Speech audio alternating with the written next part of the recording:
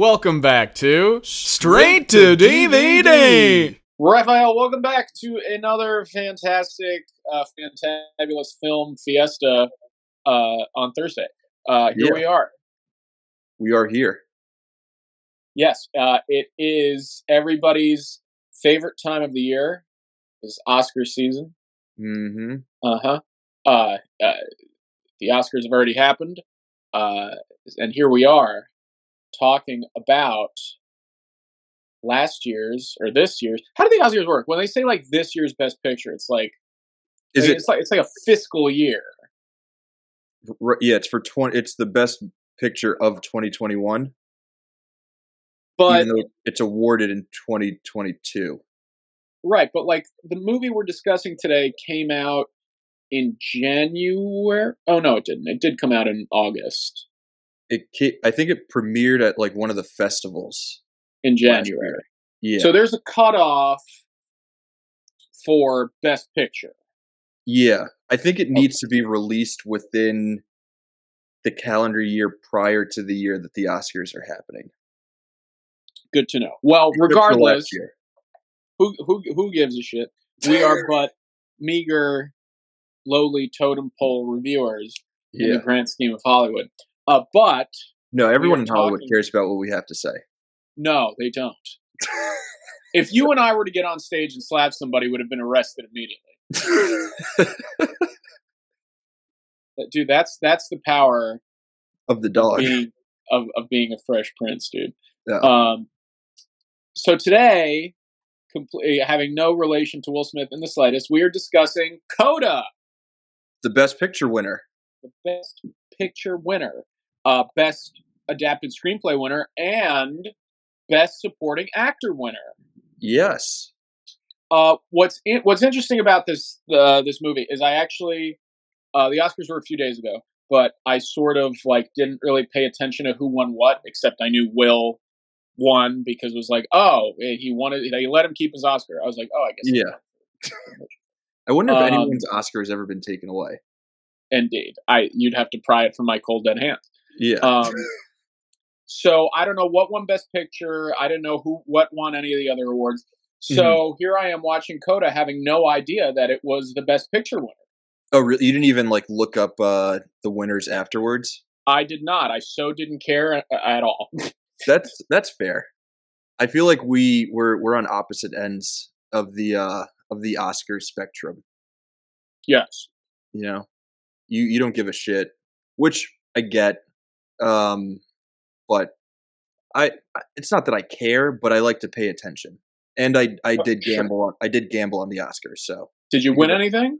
I won nothing because the odds were so bad that I only picked a few, not long shots, but a few picks that I thought maybe could have happened, had decent odds, but weren't necessarily the front runners.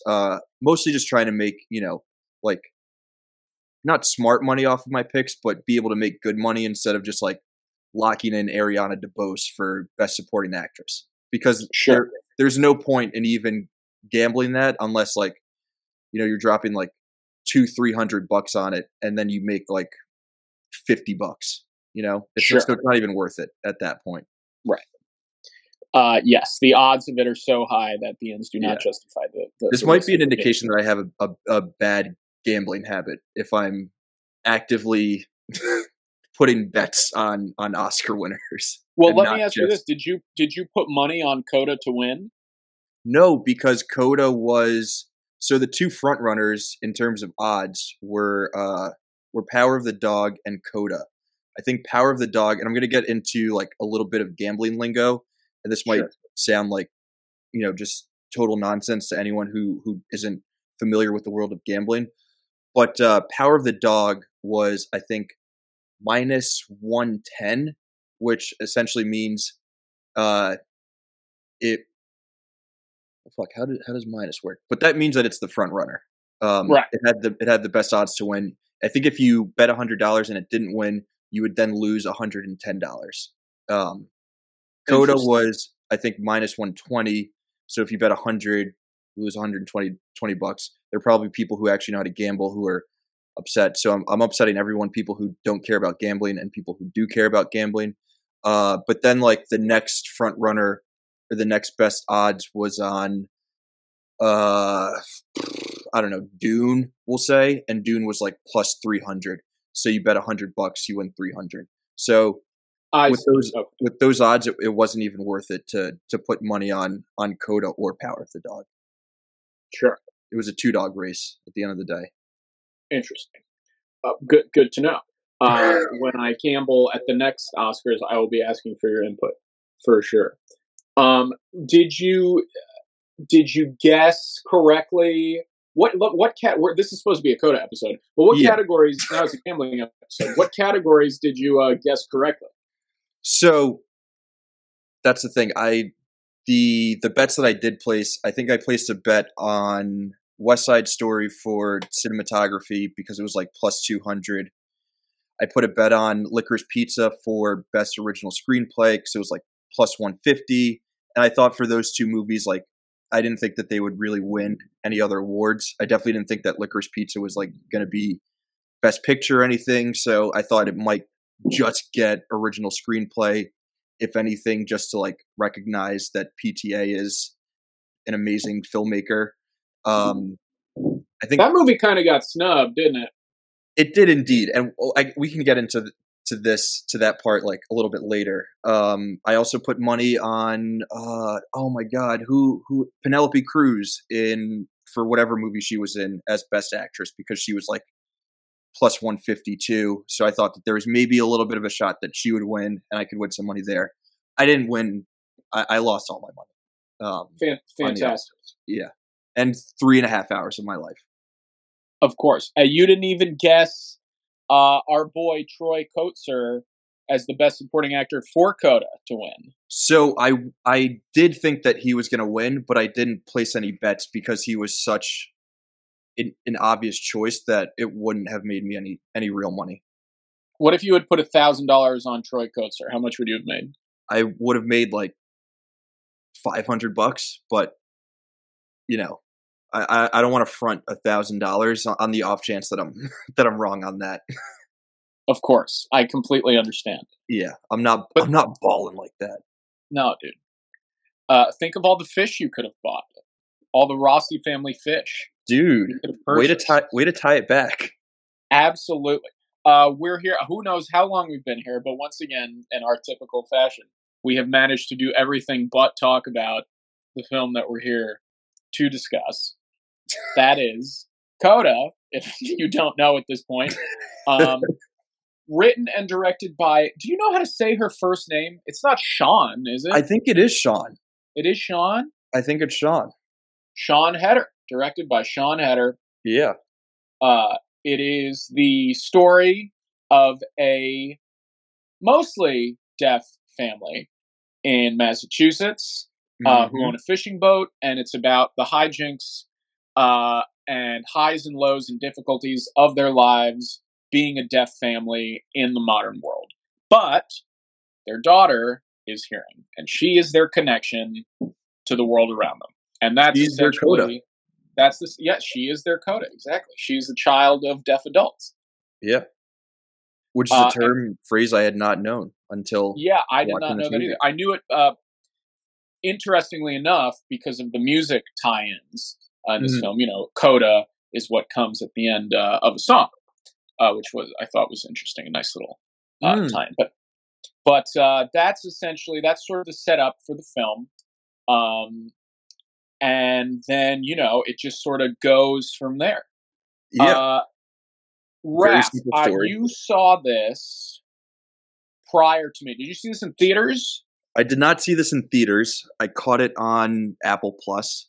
A couple months ago, you know, I saw that it was nominated in kind of an award season darling. So I figured if I'm someone who enjoys movies, I should probably watch something that a lot of people are saying is one of the better movies of the year. So I checked it out on Apple TV Plus. Nice. Yeah. How long ago did you see it? Maybe 2 months ago, maybe a month and a half ago. Yeah. I watched it an hour ago. Fuck yeah.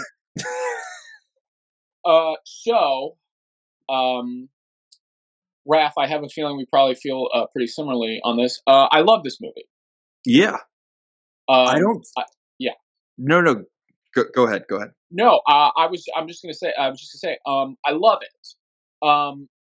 And it's tricky because I think that this is one of those movies where so much of the meat of it is just so lovely in terms of story, performance, narrative structure, like characterization. All those things are amazing.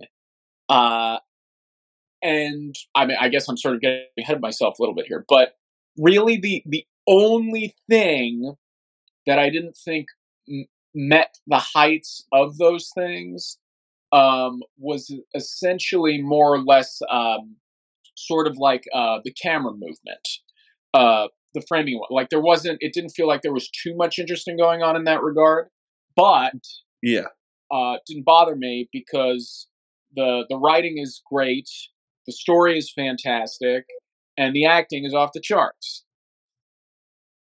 I think you nailed the thingy on the thing.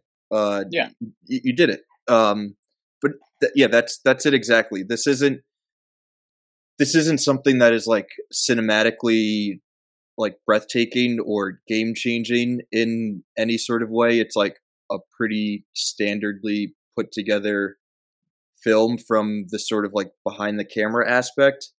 But I do think that like the story and the characters and the acting performances are enough to like to get the job done, if that makes sense. Like the movie absolutely. It's nothing that's going to blow you away beyond, you know, just what is taken from page to. It's really just what's on the page and then how the actors just bring that story to life. Yes, you're absolutely right. Keep going. No, I was just gonna say I think a lot of people do have criticisms of this movie, because it's not, you know, something that's like shot exceptionally well or edited in a particularly interesting way. And I get that. I get if you're like someone who's into the craft of filmmaking, like wanting a little bit more from a movie, in those sort of aspects. But I think that there's enough within this film otherwise to enjoy it, not so much for what it is, but to just like enjoy and celebrate something that is that's like competently made. But absolutely, interesting enough to carry itself without any of those, you know, add-ons. Right. I don't want to get ahead of myself here because I don't want to dive into spoilers just yet. But there are two scenes in the film, both of which I saw coming from a mile away, but didn't care. Because it just made the most sense to me. I was like, "Oh, this is the premise. They have to do this. This has to be a scene at some point." And then it was, and I was like, "Thank God," because I think that's the other thing. Is that it's it's a little cookie cutter in the way that it's made, and like sort of how the story plays out. Like you can see everything that's going to happen, you know, 30 minutes earlier in the movie, but because it's done so effectively from a storytelling and acting perspective, that it doesn't matter that you see those things, you know, coming. And it's not like they're like unnecessary twists or turns. It's just, you know, that's how this story needs to be told. And if you do that in an effective way, like people are going to respond in a positive way to it, or at least I think people should. I did. Absolutely. So I'll come back to those two scenes in a little bit. But something that I thought quite a bit while watching it, it kept reminding me about what I liked about Arrival. Because like here's this alien invasion, like brink of war movie that's purely about what it means to communicate. and the barriers of communication. Mm-hmm. This movie is almost identical in sort of what, for lack of a better word, it is communicating to us. It doesn't take much, I would imagine, for your average person to understand how difficult life must be as a impaired individual. Whether you're Mm-hmm. blind or you're deaf. Mm-hmm. But what's so great about the way this film conveys the day-to-day, I don't even want to say difficulties, because that's something the movie has an opinion on as well, is like, they're not impaired. They live their lives. They can communicate. But the frustration for people like that is that the infrastructure of the world around them is so, we don't even think about it, because we can hear how much that dictates our day to day. And what I love so much about a lot of the moment to moment for the mother, father, and son character, who are all deaf, is how we see that impediment as a result of their disability when they're living their day-to-day lives. Yeah. No, I mean, it's such a simple concept, but the movie does a really good job of making that abundantly clear, that like it's not something that the rest of us, those of us who can hear, would ever even think about, of like how even just performing your day-to-day responsibilities at work could be affected by the fact that you're deaf. It's just not something that we ever really give a second thought to. And this movie just does a really good job of like highlighting that for us in a way that respects the deaf community, and also invites in people from like hearing communities. And it absolutely. Yeah. I think the reason it works so well is because, as we say constantly, at the end of the day, film is a visual media first and foremost. Mm-hmm. So what you can do with that is you can play with audio. You can play with focusing on imagery, and you can focus on something I realized while watching this is just how much a performance lies in the face, dude. Forget about like what's said. Yeah. It's all about the face, man. So like, even though they're doing this right, facting this this unbelievably intense, fast-paced sign language, which, by the way, is amazing, because even if you didn't have subtitles, I think you could still understand what more or less they're trying to communicate. Yeah. The way it focuses in on these characters and the performances from the three deaf actors in this, I think is just absolutely fantastic as a result of how highlighted it is, and then how it ultimately is played on when it leads into a very particular scene in a theater. And I'm not talking about the boat scene. I'm talking about the first scene in high school theater, which, as far as I was concerned, was like the best scene in the whole fucking movie. I'm not sure which scene you're talking about. So, a twinge of a spoiler. It's not even really a spoiler. So the daughter of the family, she is hearing, mm-hmm. Ruby, and she is basically, sort of their connection to the outside world in terms of their efficacy in their day-to-day. Mm-hmm. She's always haggling prices for their fish. She's communicating to the teachers or people at the supermarket for them. Mm-hmm. And then in the grandest case of irony there is, the thing she wants to pursue is singing. The one thing that cannot be appreciated if you are a deaf individual. So naturally, they go to support her at the school performance where she has this duet Yes. with her crush, and she's so lovely. She's such a fantastic singer. And her family, the most important people in her life, the people who care about her just as much as she cares about them, cannot appreciate the thing that she loves to do.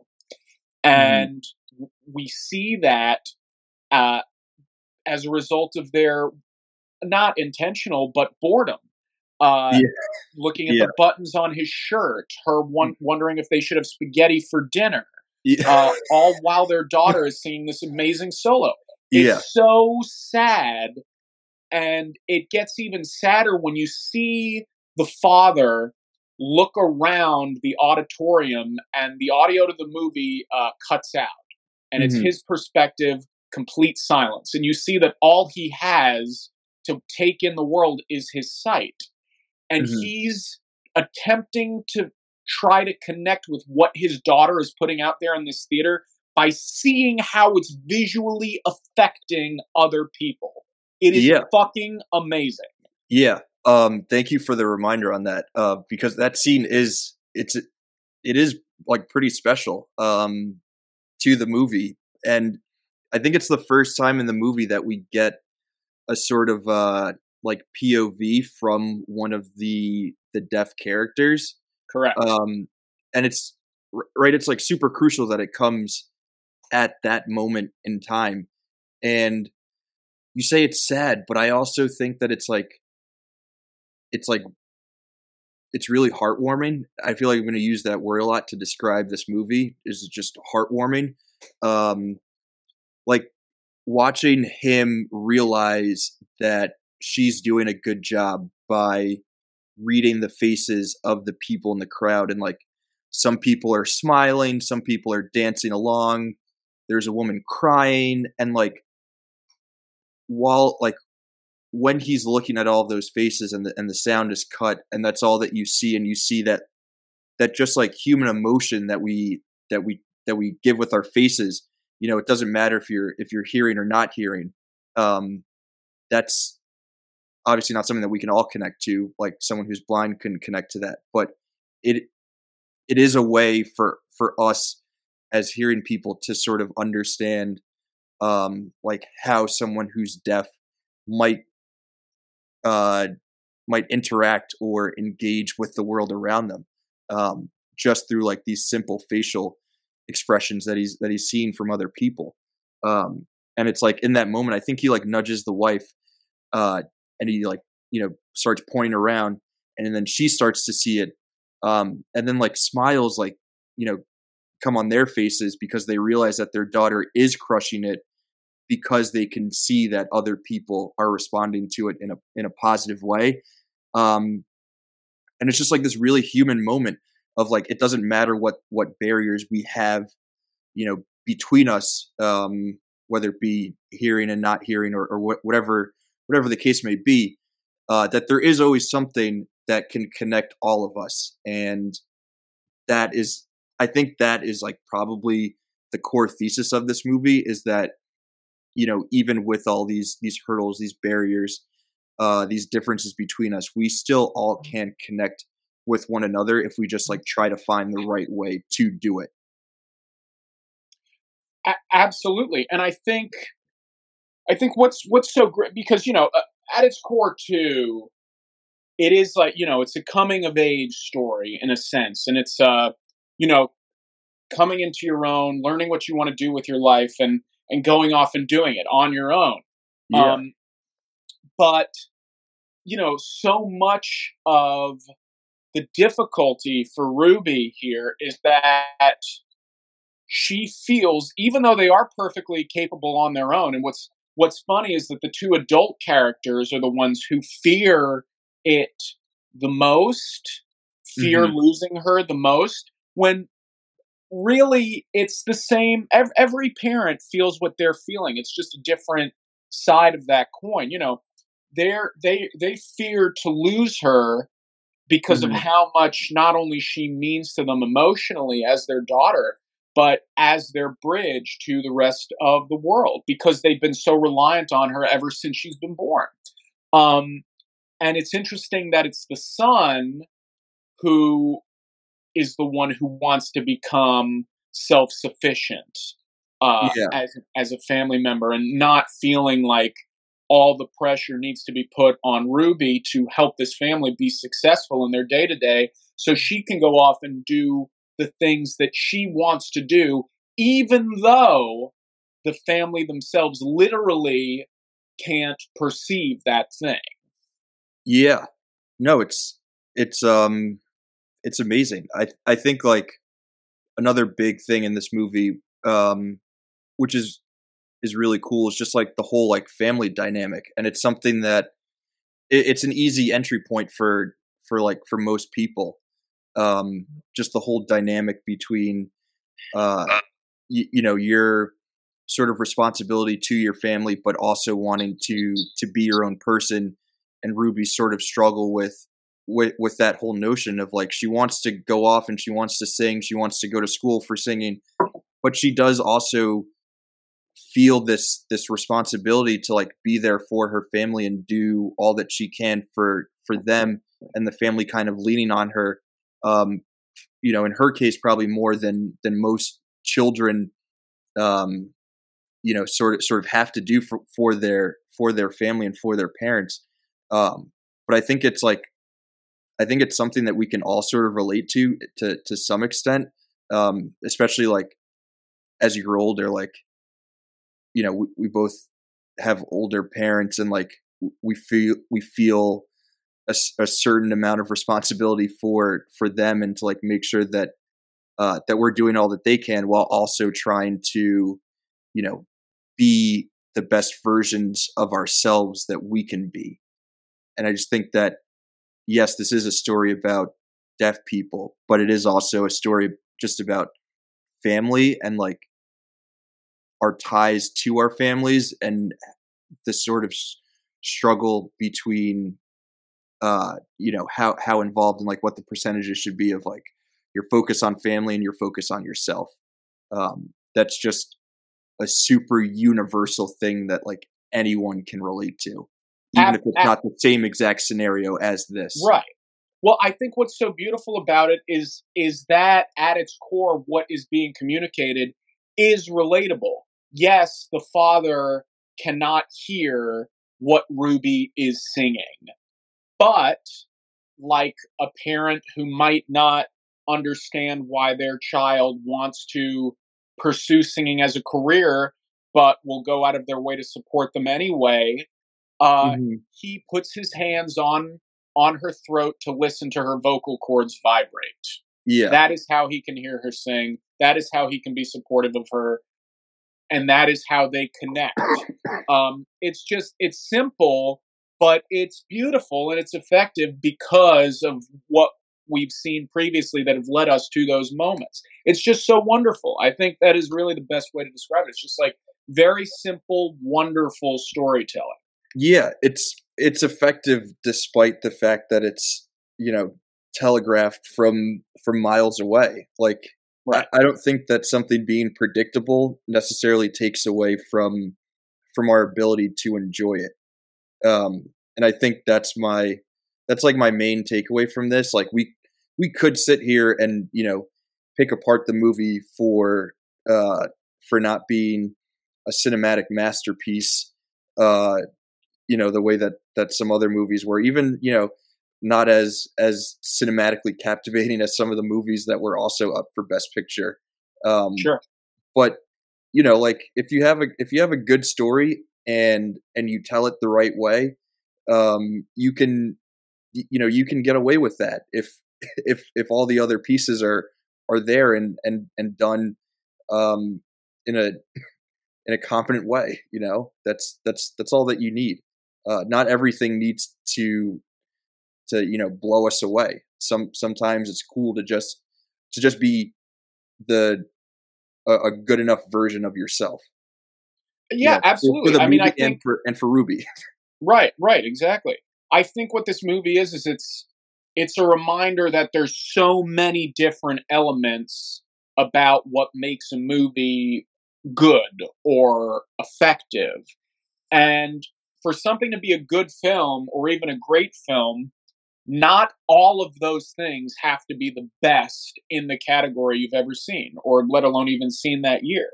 When you have a movie like this, where it's just so committed to these moments that this writer director clearly thought about. Like, if you had told me that while she was conceiving this story, she started with the scene of him in the theater or her in the theater at the end and then built the movie around that, I would believe you. Because they're just so pivotal and it just feels like everything is leading up to those moments. Yeah, no, 100%. 100%. I do I guess we can get a little bit into the whether or not this should have won Best Picture,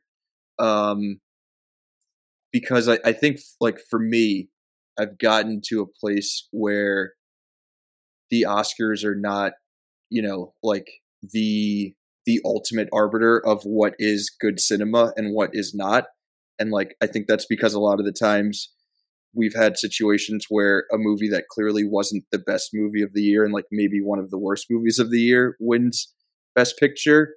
And we're not always going to agree with what is selected. For every Silence of the Lambs, you have a Forrest Gump or something like that. For every Parasite, you have a Green Book.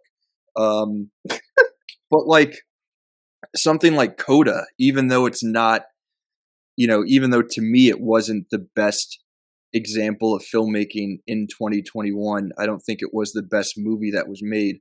I do think that,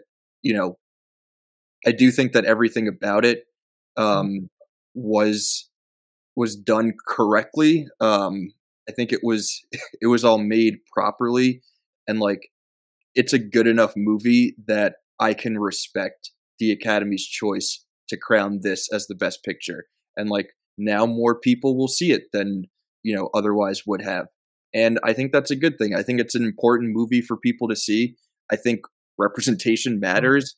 And representation doesn't just mean more movies, by and about women or by and about people of color. It also includes deaf communities, and they should have a seat at the table too. And people should watch their movies and understand, sort of things that are going on with that community that we otherwise, we otherwise wouldn't understand. We wouldn't be able to connect to. And cinema is a good medium for us to connect with people who we otherwise wouldn't. Sometimes it's kind of bad, like King Richard, and other times it's pretty good, like Coda. So, again, it's not my choice, but I do respect the choice of this being deemed the best picture by the Academy. I couldn't have said it better myself. Rap, what else was nominated from last year in addition to Coda? So it was Coda, it was Power of the Dog. Those were the two front runners. Licorice Pizza, West Side Story, Dune, Drive My Car, the Japanese movie, which was pretty good. I think Nightmare Alley was nominated, Belfast, and Don't Look Up, which is hilarious. Okay, well that's a joke. Yeah. But any of those other movies, I don't know if you've seen all of them, but to me, I think Licorice Pizza and West Side Story are head and shoulders above everything else that was made last year. But I could respect any of those other movies, getting to be the one that yes, dominates the night, or not dominates, but goes home the winner. I think that if it wasn't Coda, I would probably pick Licorice Pizza. I think it is probably, out of all those you've listed, and there's a couple on there I haven't seen, but from the ones that I have, I think that Licorice Pizza demonstrates the most cinematic, what's the word, skillfulness, I guess, just across the board in terms of just general filmmaking, the way it is shot, the performances, the way the camera moves, the music, the structure of the story, like everything about it really is exceptional. However, I don't know if it's really as insightful as Coda is. You know, I think that I feel like Coda just is a kind of film communicating something that we haven't seen too much of, that happens to do that one thing exceptionally well. Whereas, like, you know, Licorice Pizza is just so well made in every facet, but, like, ultimately, is it really making us think about anything more deeply, you know? Yeah. No, I totally agree. I think, I think it goes back to just, like, we should be able to celebrate a movie like Coda. And I think it's cool that it won, even though it's not my personal choice. It wouldn't be my personal pick for what should be the best movie, but I do think it is a movie that should be celebrated. So I'm happy that, like, after the Oscars, there are going to be more people who watch it. Like, I'm not turning to the Academy anymore to reflect, like, my sort of sensibilities in terms of what is exceptional filmmaking. I think Coda, to a certain extent, is a kind of safe choice, but it's also a good choice.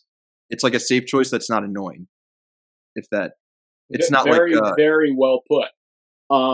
It's not like a Green Book that's like, you know, we're trying to celebrate, you know, like, race relations, but we're doing it in a cheesy and not so honest way. Like, I think this movie is honest in its intentions and in its execution. Absolutely. Yeah, I guess really, if I had to fault it for anything, it would be, like we've already said, it would be the sort of, for lack of a better word, simple filmography of it, as well as, you know, telegraphing its important beats somewhat. I think beyond that, it really hits all the notes, you know? And, you know, it's funny. I wonder if so much about why I respond to it as strongly as I am right now is because I have a background in, you know, music theater. So seeing how Ruby dealt with that in her audition and her music class was just, like, very that was pretty much and is pretty much kind of how it goes. And how professors and auditions are, you know? Yeah. I mean, like, the whole, like, relationship with with her teacher is, like, kind of an interesting thing. And, like, you know, I didn't totally agree with like, the character and a lot of the choices that he made. But it also, like, he does sort of bring an interesting perspective to the proceedings. You know, like, his whole bit about, you know, he gets that she has other responsibilities, but if she wants to pursue this, like, she needs to respect his time. And, you know, we do see her struggling with the sort of juggling act of trying to make everyone happy, and she's not able to do it. And she feels all the pressure from her family to, like, you know, continue doing the things for them that she needs to do. But if she wants to, if she does want to be serious about herself and, like, you know, sort of getting her own agency and doing what it is that she wants to do, that she does need to be fully committed to that, especially if there are other people who are going to, you know, help in that sort of commitment. You know, he talks about, like, how he also has, like, his own struggles and responsibilities outside of his work with her. And you're like, well, you know, do you get where she's coming from? But, like, we don't get a glimpse into his life. So like there is a chance that he does, and we don't know everything that's on his plate. All we see is a shot of like a little like baby area. I don't even know what the proper terminology is for that. Like a nursery, I guess. Nursery. There's like there's a shot of a nursery. So that's like all that we need to see from him to get that. Like Ruby's not the only one in this world who has struggles, or like who has other responsibilities outside of whatever it is that we can see. So like while we have to respect her and where she's coming from, we also have to respect, the other people who we're interacting with on a sort of day-to-day basis, which is just like a cool little, it's like a little thing in the movie, but I think it does go a long way for like the story as a whole. Absolutely. Let's see. It won as well for best adapted screenplay. Mm-hmm. I think that is well deserved as well, and of course, best supporting actor, which I didn't know until I looked up afterwards, and I'm so glad because holy bejesus is the dad amazing. Yeah. In this, I think they're all great. Yes. The fun bit of trivia: the woman who plays the mom, she was the first deaf actor to ever win an Academy Award for an acting performance. So that's kind of cool that she has one, and now the dad has one. Another really cool thing that I enjoyed that you probably didn't see, but I watched the Oscars telecast live. The grandmother from Minari, who won Best Supporting Actress last year, she presented the Best Supporting Actor award this year. And there was just like a super cool moment of her, she opens up the envelope and she does like a sign towards him, like telling him that he won. And seeing the two of them, the dad from Coda, the grandma from Minari, just like two of the most adorable people in the world, sort of sharing this insanely heartwarming, just spectacular moment together, I thought was really cool. It's like kind of cheesy, but like, like I'm allowed to have a soft spot for things like that. Absolutely. No, I just think, they're baby steps, but I think that every step counts really in that capacity these days. Yeah. Especially in big films that are highlighted in these award shows. And I think this goes back to what you were saying, is like, to hell with, as far as we're concerned, I guess, to hell with like what really is the best made film. What's great about this, and I think that the Academy maybe is starting to recognize this too, is that here is a movie that people should see that hasn't really been made yet. Here it is, Best Picture. Now go watch the damn thing. Yeah, and now people will watch the damn thing. Right. Best Picture doesn't always need to go to the movie that like film nerds are like blowing loads for. Sometimes it should just be something that general audiences can connect to on a human emotional level. And I think Coda does that really, really well.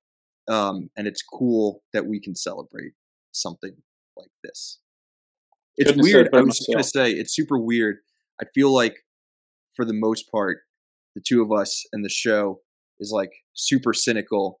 And we like to, poo-poo things, and we don't really show that we're like compassionate or empathetic people. And we're both like, you know what, Coda is cool, and I appreciate it, even though it's simple and there's not a whole lot to it. There's not a lot of meat on the bones, but the meat that is there is enjoyable. And God damn it, I will champion that. I think what we've come to realize over the past maybe like 15 episodes or so is that it's just way more palatable when we focus on watching movies that are probably going to be good, that we will probably enjoy and probably have good things to say about, as opposed to things that, like waste 2 hours of our lives.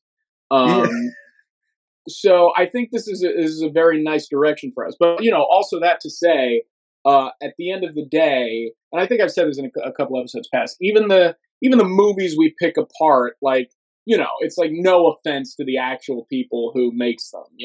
It's like it takes so much man and woman power to create these things, and so much money and effort that it's just like the year's worst movie is still a movie that got made.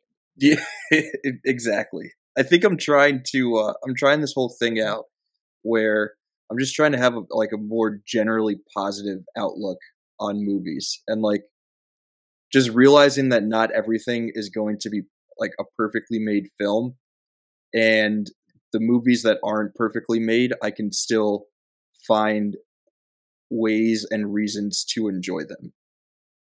And it doesn't just need to be like, well, this isn't perfect, so let me rip apart all the reasons for it not being perfect. Like, no, there's still cool stuff that can be enjoyed and should be enjoyed.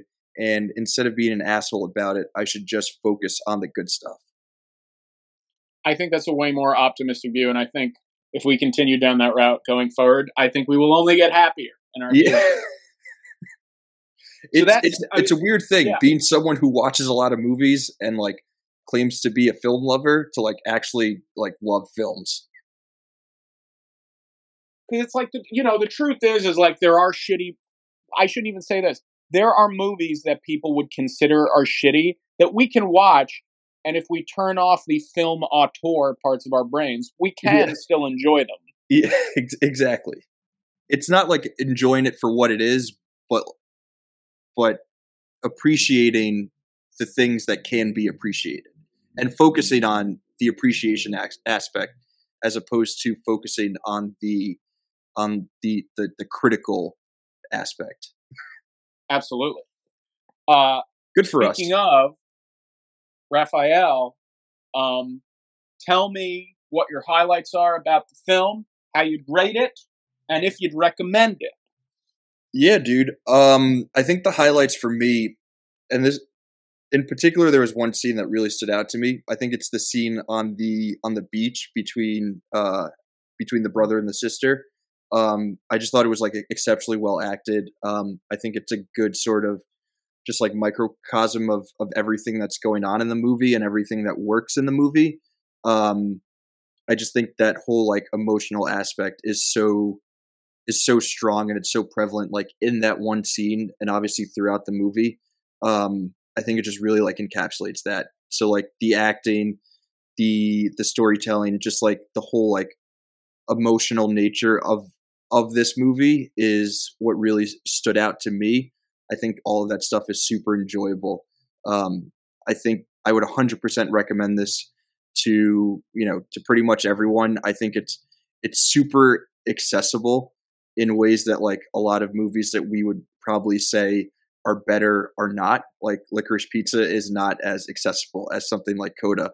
And I think accessibility is something that is important for films. Like people who are super into cinema and like the craft of filmmaking aren't the only people who watch movies. Like regular people should be able to watch and enjoy movies too. And I think Coda is something that everyone can watch and enjoy.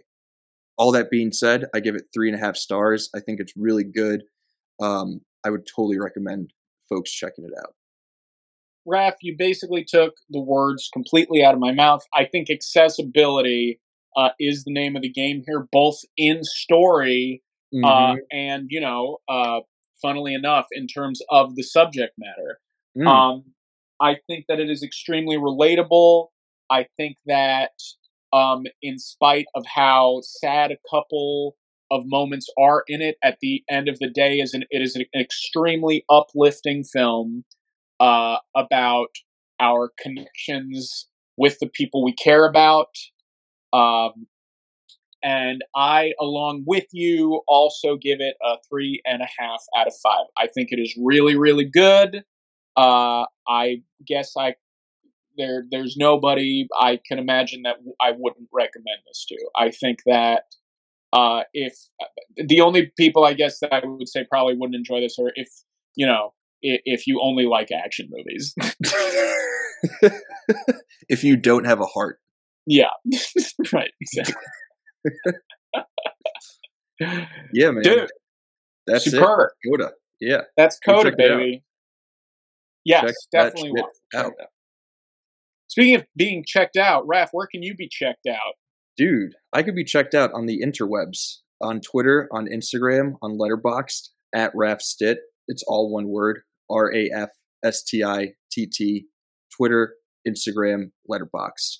Michael, where can you be connected to emotionally and humanly? Dude, that's pretty sick. You can figuratively, metaphysically, and literally connect with me on the socials of the Instagram. My tag is at Michael_Romeo_Rocco_. That's Michael Romeo Rocco, underscores in the middle and at the end. You can also find me on Twitter, and you can find me on Letterboxd at Michael_Rocco.